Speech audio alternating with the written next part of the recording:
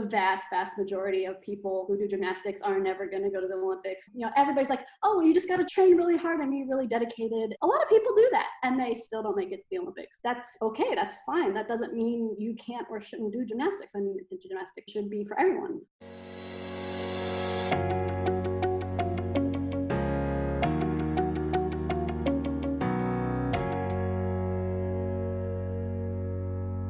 Welcome to the 10-0 podcast by Train Like a Gymnast, a podcast for formerly competitive gymnasts, dancers, and cheerleaders to come together as a community to realize their potential. Together, we go farther. My name's Danielle Gray, and I'm the founder of Train Like a Gymnast, here to help you become the best version of yourself physically, mentally, and emotionally. On 10-0, I sit down with Olympians, Cirque du Soleil artists, former elites and collegiate athletes, stunt performers, and fitness professionals to show you that you're not alone. Thank you so much for joining us on today's episode of the 10-0 podcast. Today we've got with us Layla McCarthy. She's actually a TLAG team member, recently joined, and she had no idea what she was getting into. And I'm so happy that she's a part of our team. What's your experience been like so far in these past couple weeks? It's been good. I've just been following the Slack and getting to know everybody, and adding more people on Instagram to follow, and seeing what everybody's doing. Yeah, it's been good.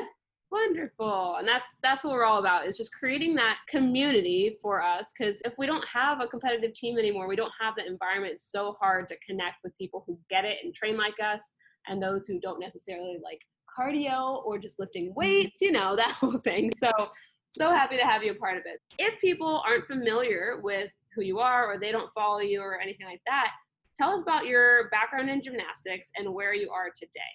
Okay. Yeah. So thanks for having me. I'm a little nervous, and I feel a little unworthy that you're interviewing me, because I listen to some of your other podcasts and they're mostly Olympians and high-level NCAA gymnasts. And so that's not me. So this is going to be a little bit of a different story than a lot of your other podcasts, but maybe that's good. You get to see the other side of it. I mean, it's always exciting and inspiring to hear from all those people, but the vast majority of people who do gymnastics are never going to go to the Olympics. And no matter how hard everybody's like, oh, well, you just got to train really hard and be really dedicated and work really hard. And a lot of people do that and they still don't make it to the Olympics. That's okay. That's fine. That doesn't mean you can't or shouldn't do gymnastics. I mean, gymnastics can and should be for everyone, I think. So I started gymnastics when I was 11, which in gymnastics world is already pretty old. I grew up in a small town in the middle of nowhere in Ohio, and there were no gymnastics gyms. Like, I think the closest one was a 45-minute drive away, and that wasn't going to work. Yeah. So I just did gymnastics at the local YMCA. So we did have a team, and there's like a whole YMCA league where they compete against each other. And I made it up to level 8, which for people who don't know is sort of a medium high level. It's not like what you see on TV or anything like that, but it's also not like a super beginner level. That's what I like. Like, also, when I say I was a level 8, I was a YMCA level 8 in the 90s, which is totally different than probably what people think of as like a USAG level 8 now. So just to give you an idea, like even at level 8, we only trained less than 10 hours a week. I think it was like 9 or 9.5 hours a week. Our team had like 35 girls on it and 2 coaches for 35 girls.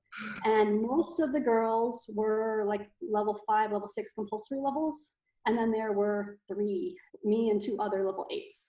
And the coaches mostly just spent their time with the compulsories and kind of just left us on our own to figure things out. And so I'm sure that probably sounds like completely crazy. I mean, most people, if you get to level 8, you're in this serious program and get all this dedicated attention to you. And we're just like grabbing the code of points and looking up like, okay, we have to have this many A's and this many B's and this many C's, flipping through and looking up skills like, oh, I think I'll try this. No, why don't you try that? So we just kind of figured it out on our own, which I think I've always kind of wondered how good I could have been if I had been in a real program with a dedicated coach and training more. But also there were some good things about it, and just in the sense that I had so much freedom and so much creativity. I made up every single routine that I've ever done, including cutting the music and choreographing all of my floor routines. I still enjoy doing that today. So just to give you an idea of kind of how extreme that it was, my first ever level 8 bar routine, I made up in the car, in my head, on the drive to the meet. And I was just sitting there thinking, what am I gonna do? Like, maybe I'll do this, and then I'll do this, and then I'll do this. And then I got to the meet and I competed it having never practiced it a single time. So, I mean, don't get me wrong, I don't recommend doing that. Practicing, having a plan and practicing is generally a good thing. But there were a number of times where I would compete and my coach would watch me, and then afterwards he would say to me, hey, that was pretty good. When did you learn that? I've never seen you do that before. So yeah, that was my introduction to gymnastics. So I did that through high school. And then, well, actually, I kind of got kicked off the gymnastics team my senior year of high school and banned from the YMCA. Oh my God. That's kind of a whole side story. Please do tell. Well, I don't know, it's not that interesting. I mean, it was obviously very devastating at the time because gymnastics was my whole life. Usually I would go straight to the Y after school and coach for a couple hours and then go home, eat dinner, do a little homework, and then go back to the gym for a couple hours to do gymnastics. So losing all of that was really hard, but it kind of worked out for the best. So I ended up being a cheerleader my senior year, which was kind of nice because it got me more involved at my school, because normally I was just at the Y all the time and I didn't really know a lot of people at my school. And so I made some new friends, and then I went to college. So I went to Ohio State, and I actually sort of tried out for cheerleading, but it was a 2-day tryout. And on the second day I overslept. And so that was really upsetting because everybody in my dorm was out partying the night before, and I went to bed early because I'm like, I have this big thing tomorrow, like I have to go. And I don't know, I think I did that thing where you set your alarm, but you don't turn it on or something, or maybe I just slept through it, I don't know. But anyway, that was upsetting, but then that also worked out for the best because then spring quarter of my freshman year, I saw a flyer. So someone was starting a gymnastics club at Ohio State. And it didn't previously exist, so it was brand new, and they were just starting it, and they were having this organizational meeting for people to figure out how it was all going to work and organize everything. And so I was super excited. I was going to get to do gymnastics, and so I was thrilled. I ended up being the president of the Ohio State Gymnastics Club, and at first we didn't even think about there being other clubs from other schools. We just reserved our time in the gym and went in and practiced and had a great time. And that in itself was already a great experience because it was people of various different levels. I was kind of in the middle. There were some more beginner levels. There was a guy who had previously been on the NCAA team, but it wasn't quite working out for him. So he joined the club, but he was like really, really high level. And for me, it was almost kind of like high school. So we didn't have a coach. We coached each other and we encouraged each other and said, hey, why don't you try this? And, some people knew how to spot, and we did that. Yeah, so we had a great time. And then I still kind of wonder, it seems like such a random freak coincidence, but my junior year, I got a new roommate, and she was a transfer student from Indiana University. And it just so happened that her old roommate at Indiana University was on their gymnastics club. Like, this roommate had nothing to do with gymnastics at all, but her old roommate was on the Indiana club, and she told me, she's like, yeah, and they even have meets and stuff against other schools. I was like, no way, get out. That is amazing. I need to find out about this. And so this was in the 90s, so it's not like I could go Google it or anything like that because that didn't exist. So I actually got her phone number and called her and talked to her. And so that's how we found out about the NAIGC, which is the National Association for Intercollegiate Gymnastics Clubs. And so my junior year, we ended up just going to one meet at Eastern Michigan University just to check it out and see what it was like. And then my senior year, we essentially did a full season. We competed against Indiana and Notre Dame and Miami of Ohio. And we made a big road trip to Virginia Tech, which was super fun. And then at the end of the year, we went to NIAGC Nationals, which that year was hosted by the Naval Academy in Annapolis. So that was another big road trip, and it was so much fun. It was a blast. By that time, we were training in the gym together and hanging outside of the gym and traveling together. And so we were basically at that point all best friends. It was really the best experience that I could have asked for. So you got to be a part of that as president, and you helped start that. Are they still doing that to this day? They absolutely are, yeah. And still going strong, yeah. And the NAIGC has grown so much since I started with them. It used to mostly just be on the East Coast and the Midwest, and now they're practically nationwide. I think there's only a handful of states that don't have NAIGC clubs. And now, the NAIGC is actually kind of expanding There's a handful of clubs that aren't even affiliated with universities. They're just adult gymnastics clubs. So, and I'm actually a part of one of those. So before coronavirus, I was traveling for work so much. There's a adult team at 5280 Gymnastics in Denver. So they're not tied to a university or anything, but they have, and then they go around and compete at the NEIGC meets. So during the regular season, they'll compete against the University of Colorado Boulder and Denver University, and Colorado Springs, I think, has a team now.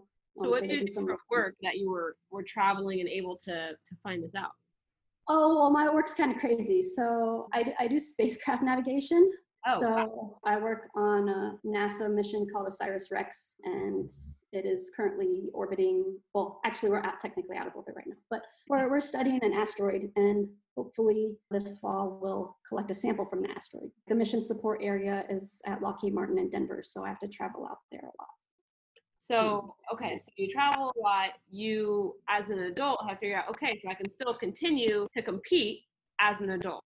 So what is that whole process like if people are just hearing this for the first time and they're like, whoa, I can still do this? I didn't know I could. Yeah, so there's a lot of clubs. I mean, you can look up the NEIGC's website, and they have just this big monster list of all of the clubs in the entire country. So, it kind of depends, because most of them are tied to a university and they all have different rules, and some of them allow non-students to be part of their clubs and some of them don't. And I don't really have a good feel for how many do and how many don't. I think I've just been really, really lucky, because I've actually, like, in the last 20 years, I have competed for UC Berkeley, UC Davis, University of Colorado at Boulder, UCLA, and the 5280 team that I talked about. And then also there's, they call it the NEIGC Alumni Club, which is basically just, it's not really like a specific club. It's just anybody who doesn't have a club, you get thrown into that group. And it's called NEIGC Alumni because originally it was, people who had done NEIGC in college and didn't want to quit. Yeah. You don't actually have to be alumni of anywhere. I know that was your thing, is you're like, don't retire, don't quit. So what would you say to those who are close to the end of their competitive years? I mean, it's kind of up to you. Like, when I hear people say that, they love gymnastics so much and it's their life and it's a part of their identity, and they're so upset about having to retire. Well, I mean, if that's really how you feel, then just don't. You don't have to. Maybe if you are one of those really high level people, or like an NCAA, maybe you cut back your training hours a bit. Maybe you don't do your biggest, baddest tricks that you have, or, I don't know, depending on the situation that you're in, maybe you still do. I just do gymnastics for fun. I've always thought it was fun, and I just always loved it. And I never really saw a reason to stop doing it. So I didn't. And I will say, like I said, I have been really lucky in that doing gymnastics as an adult in gymnastics gyms is not always so easy. And I don't fully understand what the situation is, but there's like problems with insurance where the gyms don't even let you in. We have that issue for our retreats when we try to find gyms when we're going to destinations. A lot of gyms, their insurance only covers people up to age like 21, 22, which is college age. And so that's why I don't know what to do about that, and I don't know how to change that. I wish I did. I don't know if there's anything that can be done about that, but it doesn't make any sense to me. So presumably, like, they would make those rules because they think adults would be more dangerous, but they're really not. If anything, as an adult, you're more mature. You realize the risk in doing certain things. You're going to be more cautious. Yeah. Also, as you get older, things just hurt more, so you tend to use more mats. It's so true, but they're just like, adults are higher risk to fall and hurt themselves. Then they're also more likely to sue than a parent of a kid. So that's their insurance. Like, it's so hard for us to get insurance. I mean, I've known a lot of adults who have done gymnastics over the years. I've never known a single one of them to ever sue anybody. Right. So I don't know where that's coming from. Let's start a petition. But yeah, so I mean, if you can find, there's, as we're learning now with the coronavirus, there are things that you can do at home. It's kind of hard to do uneven bars at home, which makes me very sad because that's my favorite event and I miss it a lot. But you can do the Train Like a Gymnast Digital Summit, and we got, we're working on pull-ups and things like that, like the drills for when you go back in. So just That's part of my philosophy too, is just there's always a way. You can always do something, or you can always find a way to do. Yeah, and I found, like I said, bars is my favorite event, so I miss it a lot, but I found a number of YouTube videos with bar drills, and I have a floor bar. Yes. So, and that's something pretty small and cheap that you can get. So I have a floor bar and like try to practice drills for cast handstands and handstand pirouettes and stuff like that. Nice. So that's sort of been. So how do you find this time to train while you have a full-time job?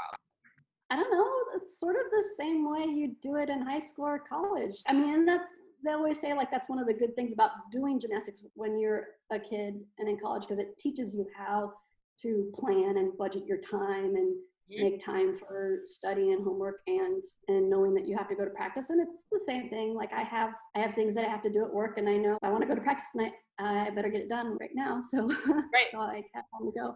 I mean, there are times where I have to miss practice because something comes up or I have too much to do. I usually try to go to the gym at least I prefer 3 times a week is usually about how much I go. But, like I said, there's some times where I have to miss, but right. It's not too often. So there was a period of time, my previous job was teaching physics at a community college.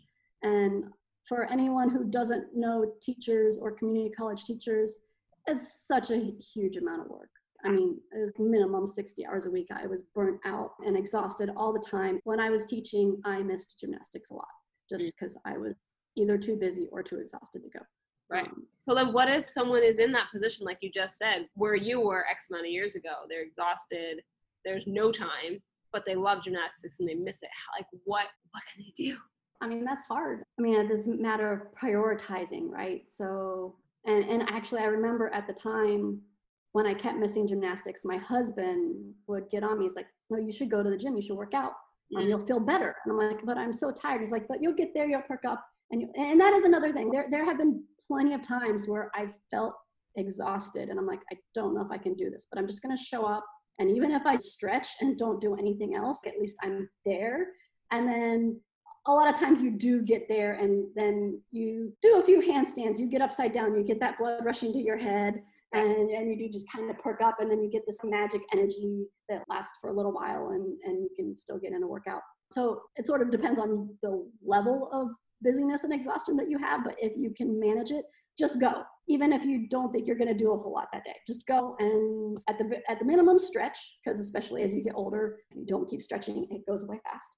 Yes, it does. And it's happening to me and it's terrifying. So that was the next question I was going to say is what do you do and what do you tell yourself when you start to lose flexibility or you start to lose skills? Because remind me again of your age. I am 42. You're 42. Okay, I'm 27. And I'm seeing it now. And so you're doing harder skills than me too sometimes. And so I'm like, okay, so what happens if I'm at this level and then I continue to lose skills? How do you stop from feeling depressed, frustrated, or like a failure? That is a really good question. I mean, I haven't faced that too much. So I mean, honestly, I'm still kind of at the same level that I've been basically at the same level for 20 years, more or less. Amazing. I don't know, I had like a little bit of a peak maybe when I was like 24. And then I went to grad school for physics, which was another period in my life where I wasn't doing gymnastics a whole lot because grad school for physics is really, really hard and you don't really have time for anything else. But then muscle memory is a really great thing. Like if you can get back and get training, even if you've taken some time off, things just tend to come back.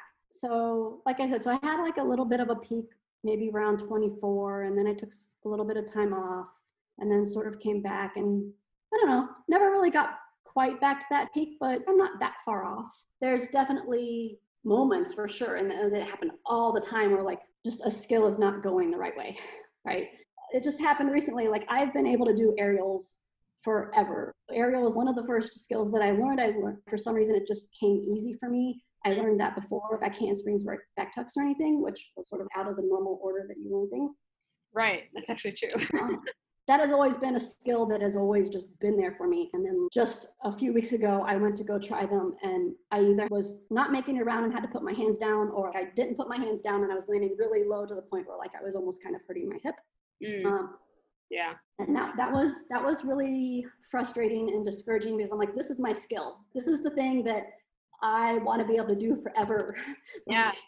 How did you get out of that? I took a little break from them.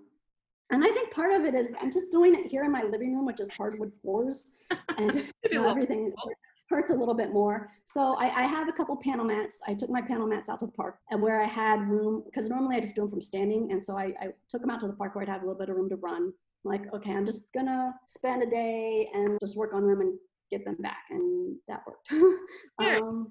But gosh, I don't know how it's just something that everybody deals with. It's good to have a teammate, somebody who's working with, who can remind you, hey, sometimes the skill's not there, but you got it. Walk away, take a break, come back. Don't over frustrate yourself, because then you're just going to spiral down, and it's probably just going to get worse and worse. And then you're going to get even more frustrated and feel even worse about yourself. Like, it's a hard thing to do, to stop, because you're like, no, I just want to try it again. I just want to try it again. But yeah, at some point you just have to be like, this is not my day. Walk away, come back, do it some other time.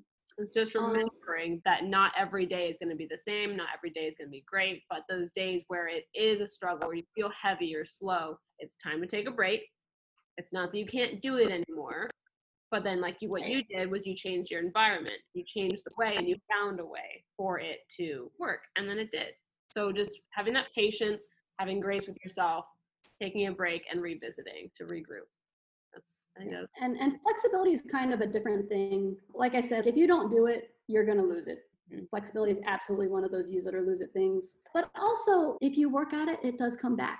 There's a lot of people who, they think they're too old and too stiff. And I'm like, well, that's because you're not spending the time working on it and spending the time stretching. If you want to be more flexible and you're willing to work at it, you will become more flexible. That's just how it works. And even with things like back bends or back walkovers, I've had this discussion with a lot of people who seem to think after a certain age, maybe even like late 20s or 30s, oh, you just can't do back bends or back walkovers. I'm like, right. No, I'm 42. I can do them. And I went through, like, one of the times that I took off some time from gymnastics, I was doing the flying trapeze. Yeah. And flying trapeze builds up your lats big time. And, it wasn't that I didn't have strong lats, but my lats are way stronger now than before I did trapeze.